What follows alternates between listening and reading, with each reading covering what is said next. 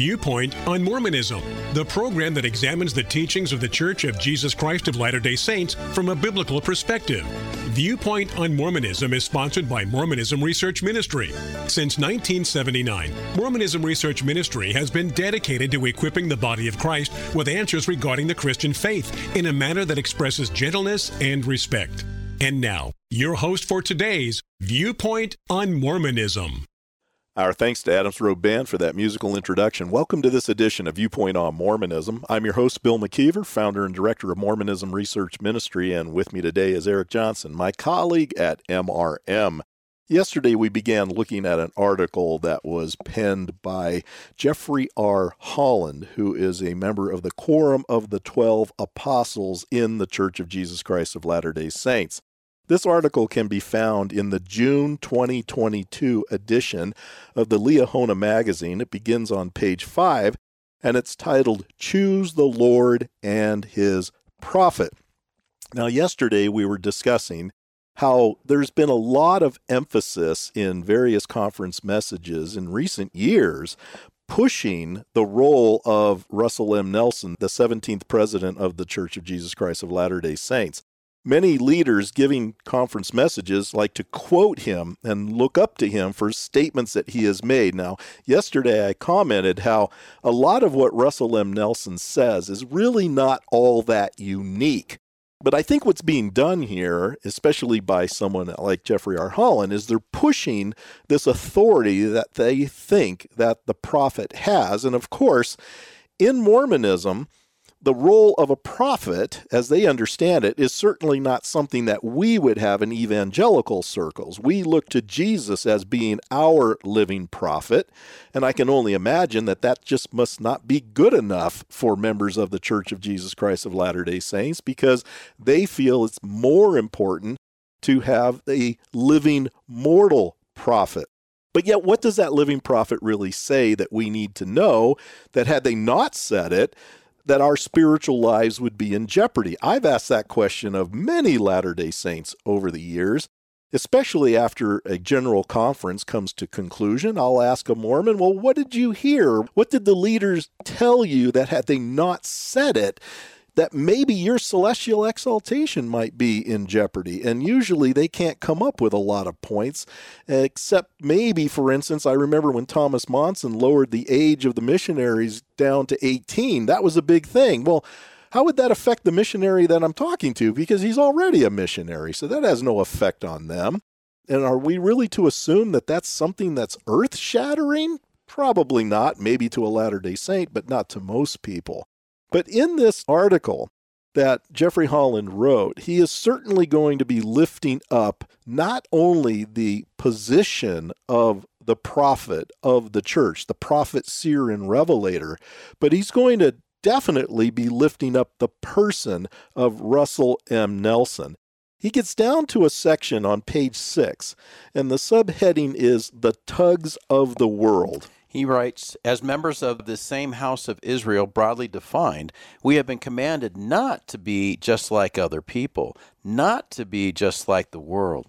But like God's people in the days of Samuel, we face the strong pull to be like those of lesser ways, those overcome by worldly fad in behavior or belief. Now, first of all, we have to notice here that he says, as members of this same house of Israel broadly defined. The Church of Jesus Christ of Latter-day Saints does look at itself as being the house of Israel. It is the kingdom of God, according to what past leaders have said.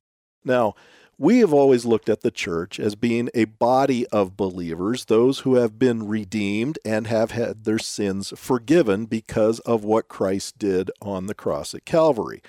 But it's no secret that the LDS people look to their organization as the kingdom of God on earth. Every Latter-day Saint will get a patriarchal blessing and is told which tribe of Israel they come from. If you take a look at the church manual called Gospel Principles that was published in 2009 on page 248, it says, converts to the church are Israelites either by blood or adoption. They belong to the family of Abraham and Jacob. And then a 70 named Shane M. Boyan, in an article that he wrote for the Insight magazine, October 2015, he said, everyone who is a member of the Church of Jesus Christ of Latter-day Saints is a descendant of Israel, either by bloodline or adoption. If you magnify your callings and receive all the ordinances offered by our Father in the temple, you are entitled to all the promised blessings, the inheritance. Well, let's go back to that phrase, kingdom of God. Let me just cite Joseph Fielding Smith, who was the 10th president of the church. He says, I know that the Church of Jesus Christ of Latter-day Saints is the kingdom of God on earth, and that as now constituted and officered, it has the Lord's approval and is moving in the course so directed. And then you have Gordon B. Hinckley, who was the 15th president of the church. He made this comment in a conference message. He said, each of us has to face the matter. Either the church is true or it is a fraud. There is no middle ground. It is the church and kingdom of God, or it is nothing. But let's move on in that paragraph. When Jeffrey Holland goes on to say, after making the claim that as members of this same house of Israel, broadly defined, he goes on to say, we have been commanded not to be just like other people, not to be just like the world. Eric, is that something new for us as evangelicals? Have not we been told in the New Testament that we are not supposed to be like the world? We are not supposed to live our life as the Gentiles lived their life at that time in the first century church, which of course would include all sorts of behavior and beliefs that would not be accepted by what we learn in the New Testament. So this is not something new.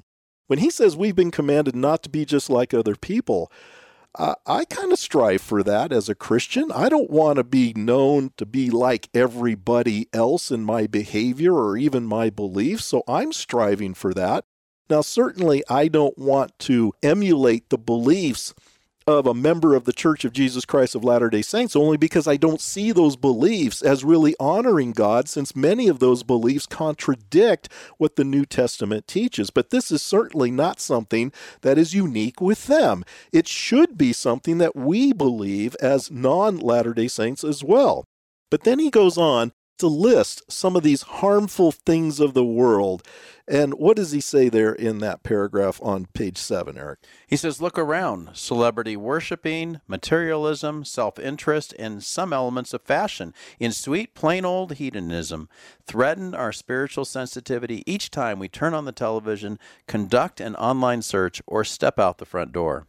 Now, I would tend to agree with him on this. See, there are some things that Jeffrey Holland can say that I think as a New Testament Christian, I can firmly believe. I do think that there are a lot of harmful elements out there in the world trying to influence not only my personal thinking, but the thinking of Christ's church. When he talks about celebrity worshiping, I have to admit, there's some of that in the Christian church. There's no denying that. But you know what? There's also that in the Mormon church. And what I mean by that, you had mentioned not long ago, Eric, about how you attended a general conference meeting downtown. When the leaders came out, everybody stands because there's this hush when it comes to these men, that they are something special, as if somehow they have overcome all the things they're telling their members to overcome. And of course, is that true? That remains to be seen.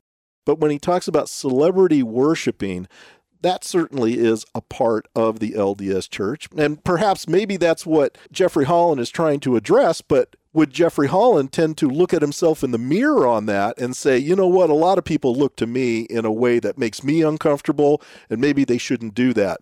I've never heard him rebuke anybody for doing that. He allows them to stand up when he walks out, just like all the other leaders tend to do. But when he talks about materialism, especially in America, materialism certainly is a problem. When you go to a third world country, I know I've been very convicted of this, and I go to a third world country and I realize how simply a lot of believers live in these countries, and I look at what I have as far as stuff. Certainly, I would probably look very materialistic to some of these believers. That's something I have to really think about, and I have to be convicted on many times. Do I really need this? But materialism is a problem in the Mormon church as well.